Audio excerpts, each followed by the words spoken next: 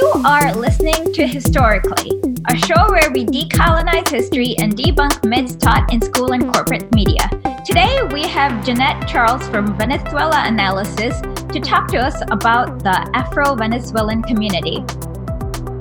Hello, Jeanette. Thank you for having me. Such a pleasure. How are you doing? I'm doing well this morning. Thank you. Can you tell the audience a little bit about yourself and what you do at Venezuela Analysis? Sure.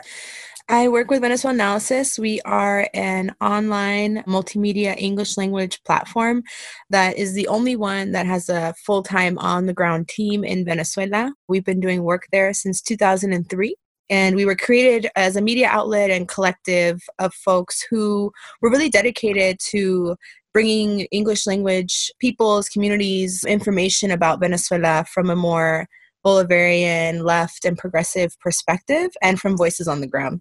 My role at Venezuela Analysis is as the International Solidarity Liaison, which essentially means that I help to organize our different relationships across different movement spaces, our involvement and support for different solidarity coalitions, and also helping to organize any sort of campaigns or events, including delegations. We have had 2 international delegations to Venezuela in the last 2 years, one in 2017 inside the Bolivarian Revolution. There's actually a short documentary about that delegation, and in 2018 where we accompanied the presidential elections of Nicolás Maduro. And we've had activists, journalists, lawyers, academics, general, folks who are interested in Venezuela participate in those delegations. Okay. And you identify as part of the Haitian Venezuelan diaspora, right? My family is from Haiti on my father's side, and so I identify as a daughter of the Haitian diaspora, and I've lived and worked in Venezuela for several years, also tied to a lot of the Haitian community there and Afro-Venezuelan communities. Okay, well, thank you for coming. I know, I honestly don't know what you guys are going through because we're seeing, I guess, a disaster here that hopefully we can unite to avert. And so a lot of people, kind of Americans at least, when they see a lot of Venezuelans, they kind of see more, I guess it's not as racially diverse as the actual Venezuelan diaspora. Mm-hmm. So do you want to quickly talk about the Afro-Venezuelan diaspora? Of course. So yeah, Venezuela is a majority Black nation. According to the 2010 census, at least 60% of Venezuelans identify of African descent. And that's really palpable in all parts of the country, not just the Caribbean coastline, but all over in different regions, in the countryside, in the Amazons, in the Andes. There's definitely a very present African descendant and indigenous population in Venezuela, which is something that definitely corporate media does not speak to. The only times that we've seen, for example, corporate media acknowledge Afro-Venezuelans and indigenous peoples in Venezuela is when they've, used racist remarks to refer to former President Chavez and current President Nicolás Maduro. But there's a very rich history of Afro-Venezuelan and indigenous resistance, resilience, and that's really been a part of the fabric of the nation for the last several hundred years. So can we talk about how Africans first got to Venezuela? Mm-hmm. So as we know, across the continent of Latin America and the Caribbean, just the Americas in general, including the United States and Canada, the transatlantic slave trade was critical in unfortunately bringing Africans to the Americas as enslaved labor. And so Venezuela, many Afro-Venezuelans are descendants of the formerly enslaved who were exploited as pearl divers, as cacao farmers, as people who worked and were exploited on different plantations across the country for raw materials for Europe. And did the slave trade start? And so the slave trade in the Americas and generally, as we see, started, in the late 15th century, early 16th centuries. And so one of the earliest rebellions in Venezuela took place in the 1500s of enslaved Africans and indigenous nations. Can you talk a little bit about the rebellions? Because in America, a lot of these rebellions have been erased. Not America, United States. A lot of these rebellions have been erased from history and memory. There are some incredible moments. For example, the rebellion of Andres Sote in the 1500s, which was led by Andres Sote, who is a celebrated hero in Venezuelan history against the Spanish crown. We also have what's probably the most commemorated Maroon rebellion is of Cimarron. Hold on. One sec. I don't think people understand what maroons are. Can you Yes, I explain was that about first? to, of course, I was about to jump into that. So, cimarrón or maroon in English refers to people who were formerly enslaved and who fought for their freedom through different means. And also, many times, maroon societies, they weren't just like singular rebellions, but also built entire societies of formerly enslaved Africans and indigenous peoples of the Americas. And so, we've seen that all across the continent, including in the United States. But for example, in Colombia, they're referred to as palenques, in Brazil, referred to as quilombos, and most of the English-speaking Caribbean as maroons. As you've seen, like in Jamaica, there's Queen Nanny of the Maroons, and they've had different types of legacies in terms of how they've tried to negotiate with power and how people have tried to negotiate their sovereignty. And so in the case of Venezuela, they're referred to as cimarrón, which the word itself actually is translated to escaped cattle. And so that was a derogatory term that was used to refer to the formerly enslaved who liberated themselves. And in contemporary Venezuela, people have, Afro-Venezuelans in particular, have reclaimed the word as a term of endearment and empowerment politically. And so we see in different cases the different cimarrón or cimarronas who've led really incredible struggle in Venezuela. And what they created in Venezuela, instead of calling them palenques or quilombos, were cumbes. And these cumbes were societies of essentially that were organized around principles of African and indigenous sovereignty and ancestry. And so people were able to preserve many of their traditions despite colonialism. And so the one rebellion that is probably the most well known in Venezuela, and that actually on May 10th, it celebrates, there's like a national commemorative holiday, El Día de la Afro-Venezuelanidad, or the Day of Afro-Venezuelan Identity, is in honor of José Leonardo Chirino, who was actually a descendant of African and indigenous families. And he led a rebellion in 1795 against Spanish powers in the city of Coro, which is now in the state of Falcón. And his face is on a lot of different, political publications, educational literature. His name is invoked in many organizational spaces. People are really inspired by his legacy, not just as a singular individual, but also as a representative of a longer history and movement. Okay. Well, it's actually interesting. Around the same time in Haiti, there was Toussaint Louverture, who was beginning his insurrection or rebellion. Was there any, I guess, inspiration from that? Yes, of course. It's said that José Leonardo Chirino had contact with the Haitian people and their rebellions. As we know, in 1791, the Haitian Revolution that's the inception point that many people refer to with some of the earliest rebellions, and also the ceremony of Huacaiman, which, is rooted in African spirituality, is mainly Yoruba and Bantu. And so, there's very little archival evidence thus far that proves this. However, many Venezuelans and Afro-Venezuelans in particular speak to this moment in Haitian revolutionary history as an important touchstone or foundational for some of the revolutionary fervor in the continent. Haitians, and before they became Haitians, Africans who were fighting on ID on the land in Quisqueya, they fought not just for the liberation and end to colonialism on the island, but also were fighting for liberation, freedom, and self-determination for all enslaved peoples, not just in the Americas, but globally. Haitians are said to have had influence in some of the rebellions in Greece that were happening in the late 18th century, early 19th century.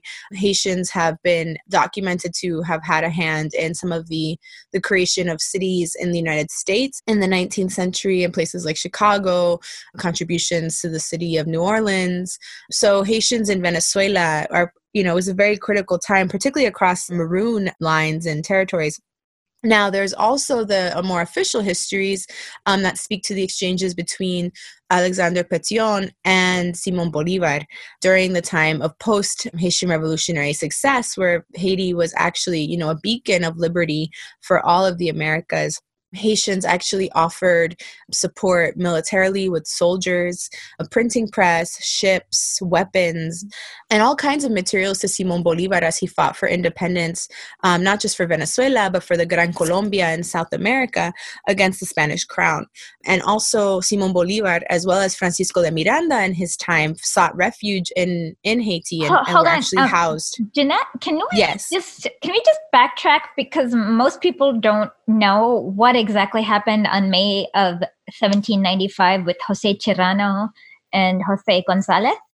Yeah, before I get into kind of what happened on that day, I want to just read a few quotes that might help people to just understand the significance of Haiti for the Venezuelan people. So one is from former Venezuelan President Hugo Chavez, which after the 2010 earthquake in Haiti, Venezuela absolved all financial debt to the island country. And the quote goes, "Haiti has no debt with Venezuela, just the opposite. Venezuela has a historical debt with that nation, with that people for whom we feel not pity, but rather admiration, and we share their faith and their hope."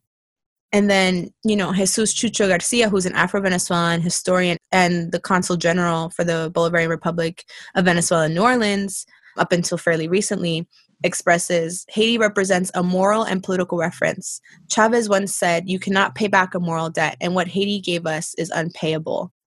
And so I just think that's really important when we think about just the integration of Latin America and the Caribbean, this idea of a larger African diaspora and Afro-America, because this is something that our peoples have been fighting for a very long time, and that's critically important. So essentially, in 1795, Jose Leonardo Chirino organized a Maroon Rebellion in Coro Falcón in 1795.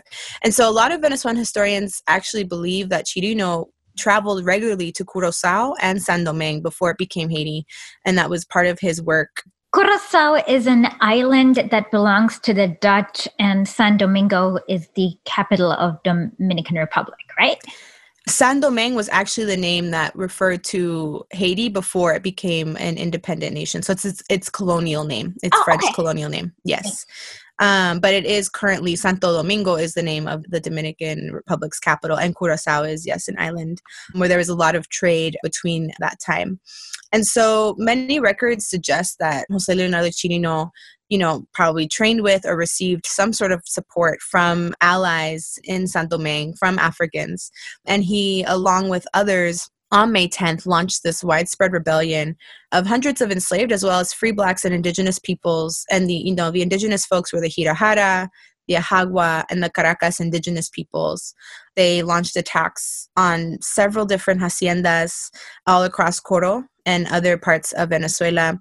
But, one of the challenging things is how to document these histories. A lot of these moments in African and indigenous resistance are not well documented in the archives, are not as explicit as we would like. So there has to be, there's a lot of oral history surrounding the moment of Jose Leonardo, his rebellion, and the Coro Rebellion. So one of the things that happened is when Chirino and his forces reached the central square of Coro, a lot of the Criollo slave-owning elites, who are the actual Spaniards living in the territory of Venezuela, arrested these Black Maroons and executed 86 others by firearm. And so he himself was captured several months later in August of 1795. And, he was in a colonial fashion publicly executed and physically dismembered. And his body parts were shown, across the town as an example of what not to do, because you would be brutally punished by the colonial powers at the time. And unfortunately, Chirino, his wife and his children were separated and sold to different haciendas in Venezuela at the time. And so, this is just another episode in a long history of incredibly inspiring and courageous resistance that's taken place in Venezuela. And it's not unlike what we've seen in other parts of Latin America and the Caribbean, and especially what we've seen in the history of the Haitian Revolution. A small question before we move on. Of course. Was there any kind of retaliation taken? Did they tighten the laws? Did they change for is it rebellion or insurrection? Rebellion is the most commonly used word in Venezuela. I think in the US, people may also consider it a historical insurrection. I prefer to use the language that folks are using in Venezuela. And then in terms of legal repercussions, definitely, I don't have the specifics of which laws were tightened, but definitely in the wake of Chirino's rebellion, there was at least a greater amount of surveillance, definitely, much more concerns across the region about the success of rebellions. It's very similar to when the Haitian Revolution took place. That revolutionary process spurred not only inspiration across the continent amongst Black and Indigenous peoples, but also fear amongst the Creole elites and colonial settlers, essentially, right? So we definitely should assume, and rightfully so, that there were probably laws that radically changed in the wake of Chirino's rebellion. And if you were to compare slavery in Venezuela to slavery in the US, how would you compare it? Was it very similar, or were there different aspects to it? I think the transatlantic slave trade and slavery, it looked different in each region, though the system itself was fundamentally the same. I think most notably in the United States, there was a much more long-term process of breeding slaves, essentially, and enslaved peoples.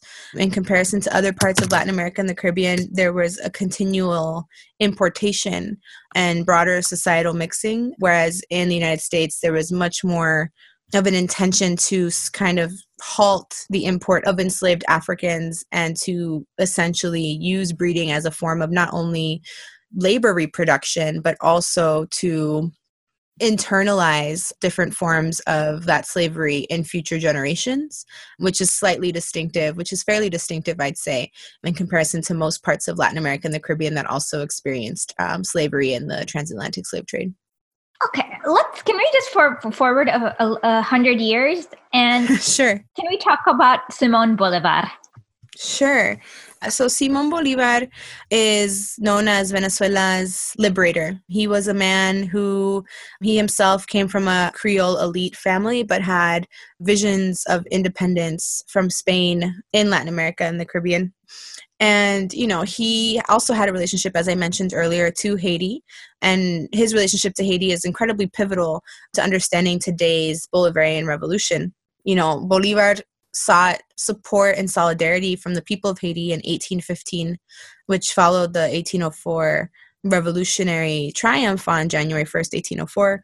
And as I mentioned earlier, he had established a relationship with Haiti's president at the time, Alexandre Pétion, who provided Bolívar and his troops both refuge and shelter, food, all types of material aid, military aid, financial aid, and, provided him with soldiers, with a printing press, with ships, with arms, in order to fight successfully win the struggle for independence in South America under this vision of the Gran Colombia, which included Venezuela, Colombia, and Ecuador.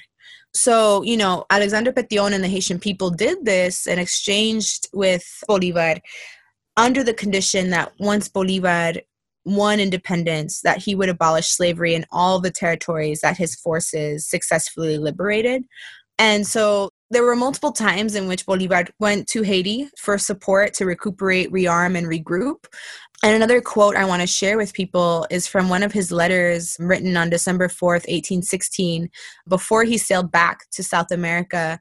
And he wrote, he kind of etched into history this debt that Venezuela has with Haiti and the Haitian people. And it says, "If men are bound by the favors they have received, be sure, General Marion, that the countrymen and myself will forever love the Haitian people and the worthy rulers who make them happy."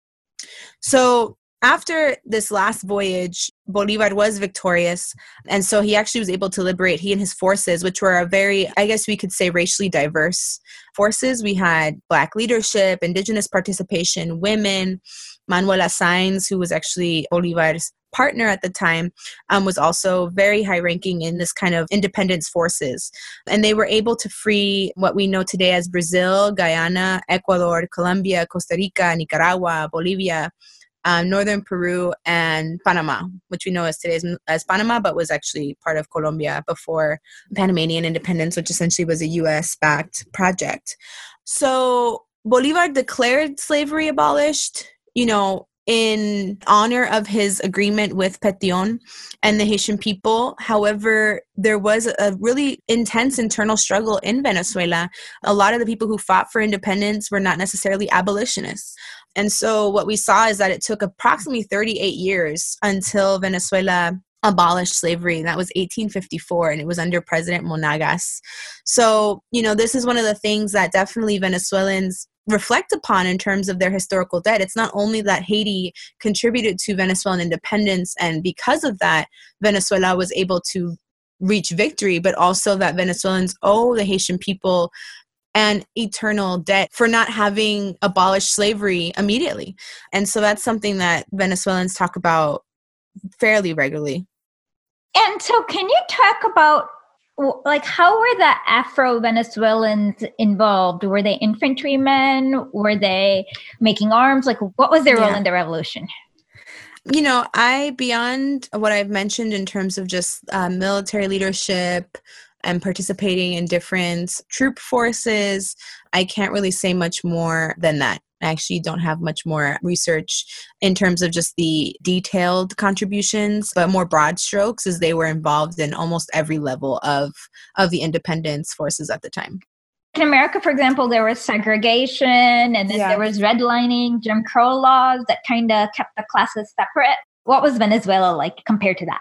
From what people have shared with me in terms of their oral histories on Venezuela, nothing along the lines of Jim Crow has come up, or nothing similar along the lines of Jim Crow had emerged. But again, my research and my work hasn't really focused on that particular moment, like the late 1800s and early 1900s. In general, what the early 1900s are kind of marked by in Venezuela is the beginning of essentially, the oil boom and the beginning of kind of the restructuring of Venezuelan society at the hands of transnational corporations and the United States, which clearly had a very overwhelming impact across the country, and particularly in campesino and working class areas, because so many people were looking for work and labor that ended up working in different sectors of this kind of like emergent oil industry. Now, what the racialized kind of dynamics of that were beyond the majority of working class and campesino folks being Black themselves, we'd have to ask another Venezuelan historian. But I think, that's where I would leave that right now. Okay. Mm-hmm. So early 1900s comes America and its colonization. How would you compare that to the Spaniards, and what did America do like for the next 50 years? So essentially, comparing the United States to other colonial powers, in the 19th century, the United States is kind of emerging as one of the superpowers in the region, I guess you could say, in terms of its influence and its ability to dominate or navigate certain political, economic, and military conditions. What we see, the westward expansion of the United States, right, manifests destiny, which essentially leads to the concession of what is now the U.S. Southwest, including California, Arizona, New Mexico, Texas, a wide, all these other states, and subsequently we see the U.S., begin to invade and meddle in other parts of Latin America and the Caribbean. The U.S. was actually a really important player after the Haitian Revolution. France, demanded financial restitution equivalent today to $24 billion from Haiti. And essentially, part of the reason that France was able to demand that successfully was because they threatened military intervention and also had U.S. support. The U.S. did not recognize Haiti as an independent republic, which also had a really intense impact on even Venezuelan and Haitian relations at the time. Simón Bolívar, for example, convened the Congreso de Panamá, or the Panama Congress, which was the first regional convening of all states, independent states in the hemisphere, and Haiti was excluded. And namely, most historians in Venezuela speak to this moment as one of the kind of like key or critical moments of U.S. pressure in regional sovereignty and regional integrationist efforts. So the U.S., even at that early stage of its development, having been a settler colonial state or emerging settler colonial state, and also, based on indigenous genocide and African enslavement, we see the United States kind of also emerging as an imperial power. Now, Spanish and European colonialism does persist in many ways through contemporary imperialism. We see it on the African continent. We see it in the case of Haiti. We see it in the case of different parts of Asia. But clearly, the United States is definitely a heavier center of global power. The US dollar dominates in every financial transaction. The US has supported coups in nearly every country of Latin America and the Caribbean and beyond. We've seen support for regime change, quote unquote. We've seen the implementation of economic blockades. We've seen the theft of resources. For example, in 1915, the United States occupied Haiti, and also the Dominican Republic was occupied around the same time period.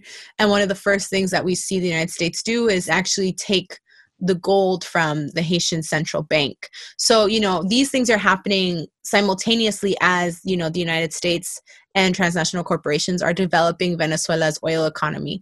So in the 20th century, what we see in Venezuela is this moment or this era called La Cuarta República, or the Fourth Republic. And the characterization of the Cuarta República is that it's a time of a two-party system, a time of widespread U.S. intervention in the country and dominance of the economic system. Most people... Sounds familiar. Yes, does sound familiar. And the U.S., because of these conditions, most Venezuelans are living in really impoverished conditions.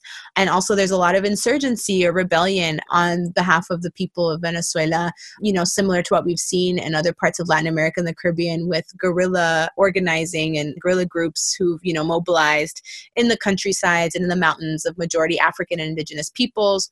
We also see the emergence of, different communist and social parties and formations. And, Afro-Venezuelans in particular are organizing in all these different spaces. There's a woman who's often celebrated in Venezuelan history. Her name is Argelia Laya. She was Afro-Venezuelan. She was a founder of the Communist Party in Venezuela, and also a leader of a guerrilla movement in the mountains of Lara State. She's originally from Barlovento. And so we have all these different contributions from Afro-Venezuelans throughout the 20th century, fight for different types of equal rights. But, fundamentally, people are fighting for an end to colonialism. And this time it's also under the United States. Are you familiar with General Perez Jimenez? Mm-hmm. Do you want to talk with about Marcos? That coup? Yeah, well, I definitely want to do is use that to kind of maybe transition a little bit into what's happening today, because the day of his overthrow in 1958 is actually the day that most recently we've seen a U.S.-backed coup take place in Venezuela. Marcos Pérez Jiménez was part of the Venezuelan military and was essentially a dictator of Venezuela, and he was supported and propped up by the United States.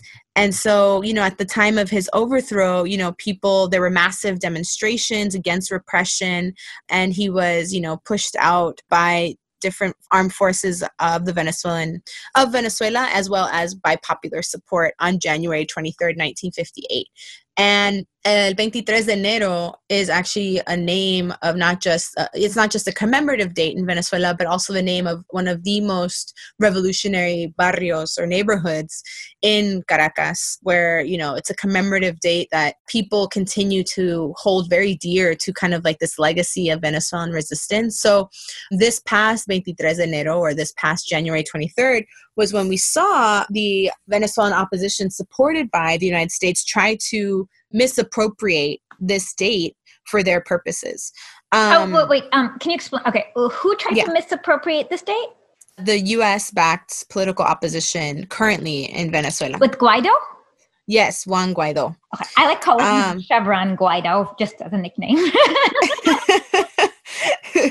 Yeah, and so, this is a real dilemma because internationally, it's the Venezuelan opposition, and I'm talking about a very right-wing, extreme and violent, both literally violent and also very racist and very classist opposition trying to appropriate this popular commemorative date.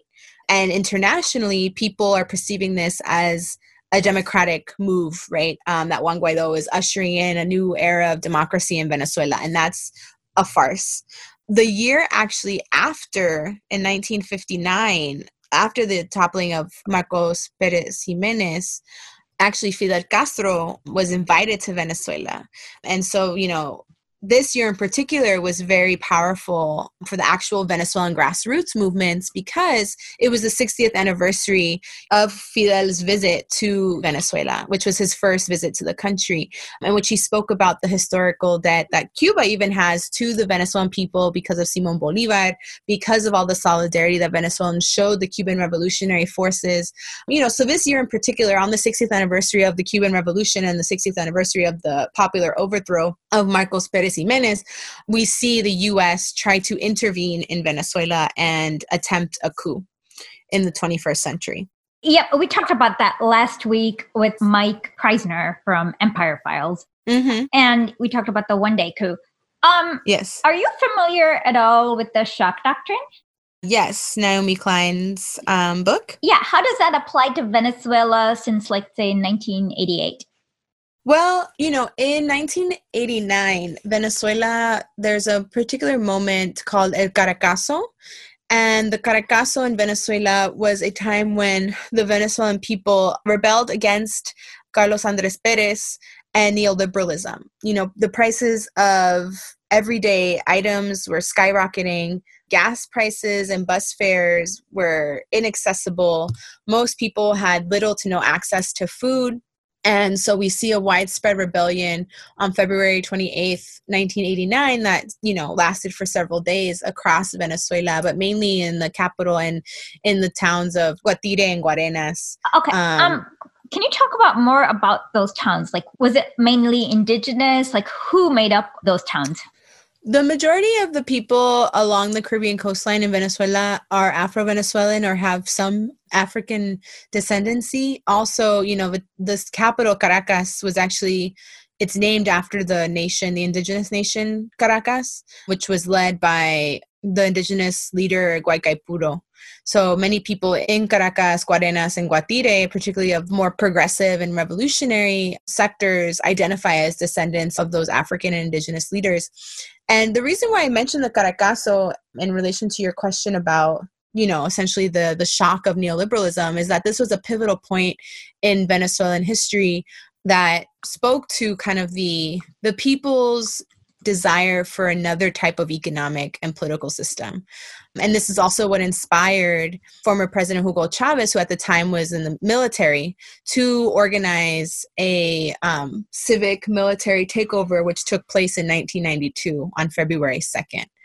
And although the civilian and military takeover of 1992 was unsuccessful in replacing the government with a more popularly supported governance and leadership, Hugo Chavez in this particular moment became etched in Venezuelan memory and Venezuelan grassroots and the Venezuelan poor as a leader of the people, which is why by the time he ran for president under the Movimiento Quinta República, or the Fifth Republic movement, people had already mobilized across different sectors. And this is also where we see certain leaders like President Nicolás Maduro, who at the time was a bus driver and union organizer, and others who are part of the revolutionary leadership currently. Wait, Nicolás Maduro, can you actually talk about that?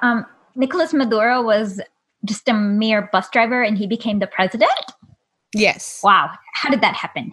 Well, Nicolás Maduro, he at first, after being a bus driver and a union organizer, when Hugo Chavez was elected in 1998 and became president in 1999, we see Nicolás Maduro in a variety of roles in the government. One of his most memorable roles outside of being current president was as the Venezuelan foreign minister. And it was during his tenure that we actually saw Venezuela build alliances across everywhere in the world. The African continent. Venezuela has diplomatic relations with every country on the African continent. The first time ever in its history, Venezuela fortified or strengthened its ties across the Middle East, Asia, also sought, at that point in time to rebuild integration and cooperation across Latin America and the Caribbean. So, Nicolás Maduro is really actually a pivotal leader in this particular moment in the early years of Chavez's administration, building up, the kind of international relations of this new, socialist vision for the country. where is the invisibility of the African diaspora and the indigenous diaspora? You think, I know you're going to be a little second, it's like a guess you're taking. Is that blackout intentional in American media because we only see people like Chevron, Guaido, and Leopoldo? I would say that I think in general, the US has characterized Venezuela historically as a couple of things, right? People know Venezuela as an oil producing nation. People maybe know that Venezuelans have played in different Major League Baseball teams in the United States. The corporate media has also talked about Venezuela as, the home to Miss Venezuelas, which typically are, blonde, blue-eyed, tall, thin, white Venezuelan elite women. And so this has kind of characterized Venezuela in corporate media for decades. What we see now that's not being covered in corporate media is a country that is majority Black, majority indigenous, that majority working class, that has taken control of its resources, that has really sought out to establish its own path and is working towards a socialist and anti-imperialist, a very openly anti-imperialist vision that looks to create many centers of power. So I definitely feel that corporate media intentionally does not show this side of Venezuela, this Black-led revolutionary vision, because I think if most people in the United States actually heard and saw what was going on in Venezuela from the majority Black masses and what they've been able to build, 2.5 million homes in 6 years, cooperation, like exchanges with Cuba, people have had their eyesight restored in Venezuela, mass education for free. I myself I went to the Universidad Bolivariana de Venezuela, which is a state school with incredible pedagogy, with an incredible community-based approach. If people actually saw these quick things. Question, just for comparison, how much did you pay for the college in Venezuela? I myself, as an international student, paid very little. At the time, it was like 200 and something bolivares a semester, which was probably, I don't know the exchange rate at this point in time, but it was literally, maybe a less than, like, I know for sure it was less than $100 a semester. It was, and for Venezuelan citizens, they paid nothing. Wow. So, and that was a graduate degree program. It was a master's program. In America, people are selling their blood to pay off their student loans. And I'm not joking about this. Exactly. So I just want to emphasize that I think if people actually saw these things, if the people in the United States actually saw what Black Venezuelans, indigenous Venezuelans have actually done in the last 20 years, one, there would be more solidarity, there would be more organizing, and there would be more optimism and more hope. The United States is plagued by incredible rates of pessimism, depression. Capitalism has both a material and a psychological effect on people. And in Venezuela, we actually see that folks believe and know that they can have something different. And that's really inspiring. And corporate media definitely does not want to show that. Another question. Suppose, like, after the Bolivarian Revolution, I wanted to buy a house. Like, would I have to get a private loan, or would the government give me a loan? It depends. If you want a home and you are working class, have never had a home, you can apply for public housing through the Misión Vivienda program, which is the one that I mentioned that has built 2.5 million homes in the last 6 years or so. And, this is 2.5 million homes for a population of 32 million people is pretty significant. Venezuela is essentially the world's largest housing developer. And so you can apply for housing. Clearly, there's a lot of people who are applying for housing. So you can also, if that process takes too long, you can also pursue other options. So if you want to build a home, you can acquire land. If it's a collective of people, you can acquire idle land through taking it over. So doing like a toma. You can take over public property that way. So basically, if, like, let's say a group of 30 Venezuelans wanted to build some kind of collective housing, they literally have to start, like, digging there, and then it becomes, and building, and it'll become their house. Yeah. So essentially, let's say there's like a public lot that's not being used. You verify it through the city, through the mayor's office or the, city council. And it's like, oh, actually, this public lot isn't slated for anything. There's no development that's going to happen. It's also not privately owned. You, as a group of 5 or more, can take that land over and begin to develop whatever you'd like. And of course, there are different types of like legal protocols in terms of papers that need to be signed, et cetera. But essentially, like that is what you can do in order to secure housing for people. In Venezuela, I've seen it done multiple times with the Movimiento Pobladores and Movimiento Pioneros, which are two movements that essentially are focused on housing and land justice, and where they bring together dozens of families around this. And so it's not just about building housing to have a home, but it's also building housing and having homes to build a community. And so the idea is, you know, more collective cohesion and development in that way. So in the case of Venezuela, you can go and pursue all those options. And then if you just want to go the traditional route, you can secure loans at a state-operated bank or at a private bank. So let's say you lose your job and you can't pay back the mortgage. Are they going to foreclose on you, or do you have any protections? Definitely the Venezuelan labor law provides a lot of protections for people and their, not just their homes, but just their integrity in terms of unemployment. And so I've never heard of a case of someone having had their home foreclosed in Venezuela. And I think the labor law protects people who have been recently fired or have recently taken a leave. But for example, unemployment rates, I don't have the exact statistic right now, but are very low in Venezuela. Employment rates are very high. People actually have jobs in Venezuela. And so it's uncommon that you'll find that people are unemployed. Just for the record, last year, the U.S. foreclosed over 1 million homes. Wow. And there are also more empty homes than there are homeless people. And just this week, 30 people in Chicago died because it was too cold. Oh my God. Okay. You guys don't get snow, do you? In Venezuela, there's like cold. I mean, in like the Andes, there's like places that are cold. I just want to read, because I actually have a copy of the labor law before me. Mm-hmm. So I just kind of wanted to read some of the protections. Article 25, which is Chapter 3, it's the right to work and the responsibility to work. And it states that the social process of work has as its main objective to overcome forms of capitalist exploitation, as well as to produce goods and services that guarantee our economic dependence, satisfy human needs through the just distribution of wealth, and create social, material, and spiritual conditions that allow for the family to be the fundamental space for the integral development of people. You know, that's just, I mean, it's incredible that like a law like this names, I mean, it's a labor law and names capitalism, you know, as something that we want to overcome. So then it has Chapter 4, which is suspending work, and it's Articles 71 to 75. And here the summary is, you know, work may be suspended in the following cases: an illness or accident caused by the workplace or not that makes it impossible for the worker to keep working for a period no longer than 12 months. And then, you know, it goes to during such a suspension, the worker can't be fired, but also the employer does not necessarily have to pay the salary. And then there's a question around maternity payments, which is separate. And actually, people have incredible maternity leave under this workers' law, and paternity leave as well.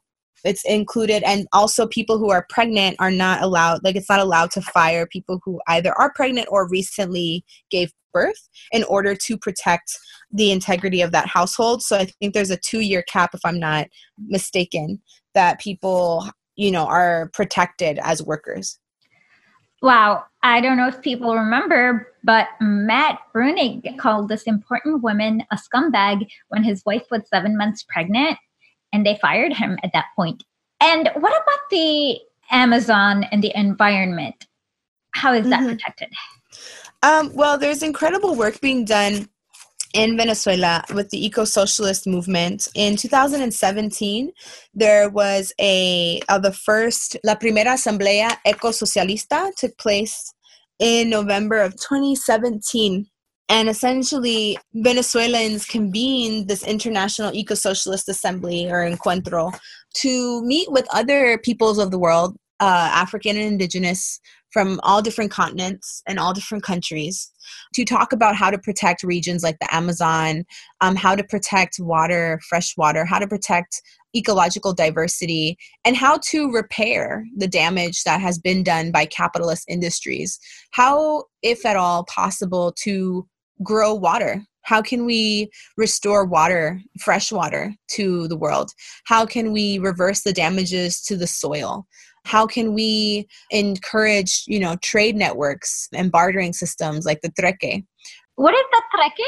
So the trueque is a type of bartering system in Venezuela that's rooted in indigenous practices. So essentially, different markets have popped up across the country, particularly in the state of Yaracuy. It's a very strong movement where every 2 weeks, the marketplace, it's kind of like a farmer's market equivalent, but there's no money that's circulated. You can only exchange goods, services, knowledge. So if I'm like, for example, a farmer, I can exchange my seeds for somebody who's a psychologist who will give me a counseling session. So there's different types of things that people are doing to remedy the challenges of the economic war that are rooted in ancestral, indigenous, and African practices, and also are eco-socialists, such as the trueque movement. Right now, I just read that American troops have landed on the beaches of Colombia. Mm-hmm. What can we do to stop our government from doing damage?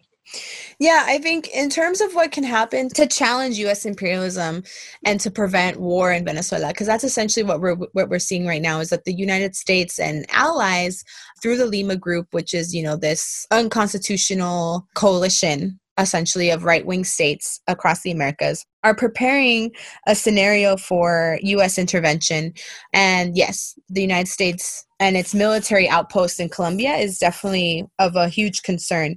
There's also been recent new sanctions applied to Venezuela, which essentially is a blockade on the Venezuelan oil company, PDVSA. And I just want to say this before I tell people how to get involved and how to take action, because this is also really critical.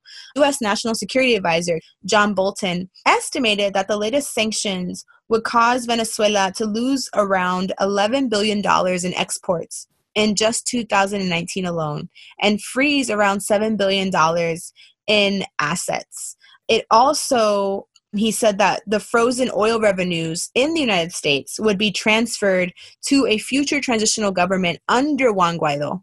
So far, current Venezuelan Minister of Foreign Affairs, Jorge Arriaza, has stated that the sanctions over the last several years have caused Venezuela a loss of $23 billion. And this has had a direct impact on what Venezuela can import, how it can manage its finances, on the access to medicines, and a widespread of other issues that people probably see on the news in corporate media, but are not contextualized by the fact that these are conditions created by sanctions. Now, this blockade is devastating, and the impacts it'll have are countless.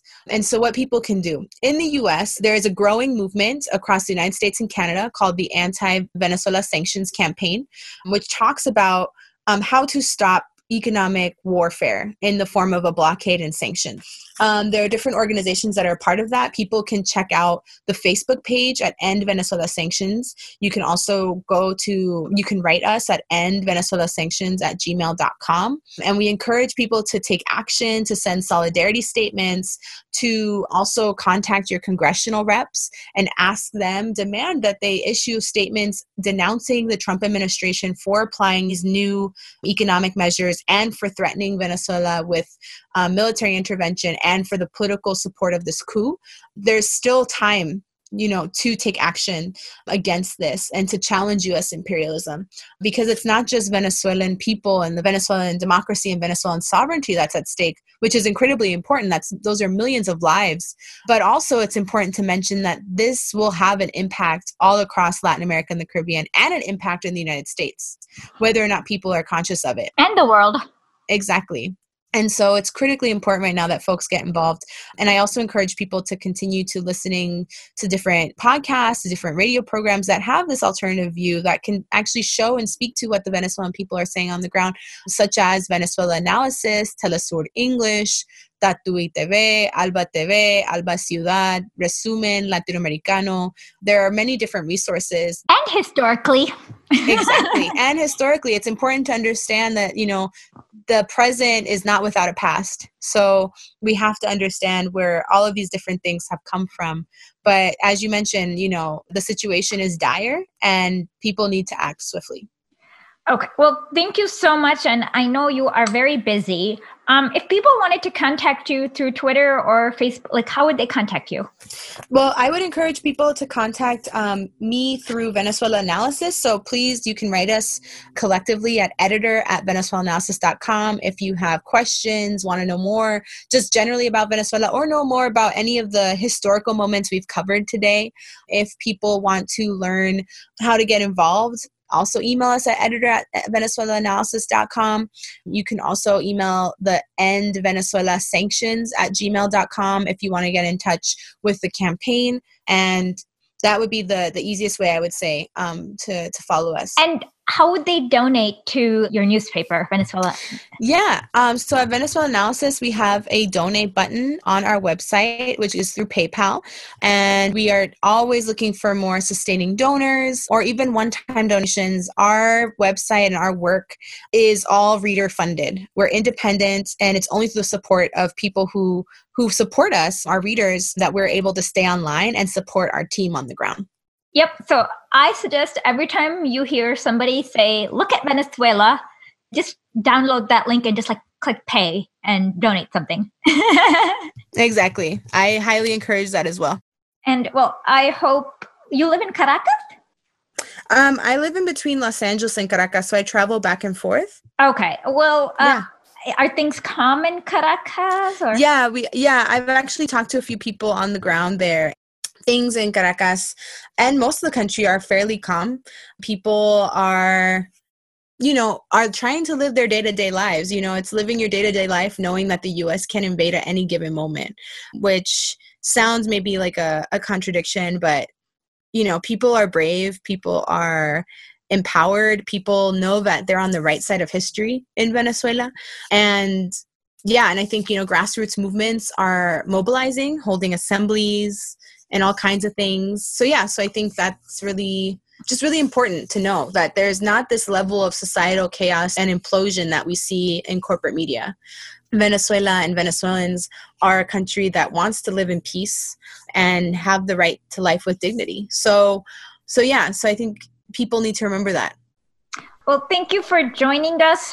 We really appreciate that. And listening to all these programs gave me a little bit of hope that another world is possible. Mm-hmm. Exactly. Okay, well, have a great day. You too. Thank you so much. Music for this show is done by Rectech. You can find him on SoundCloud and on Spotify. WRECKTECH. And thank you for listening to our show.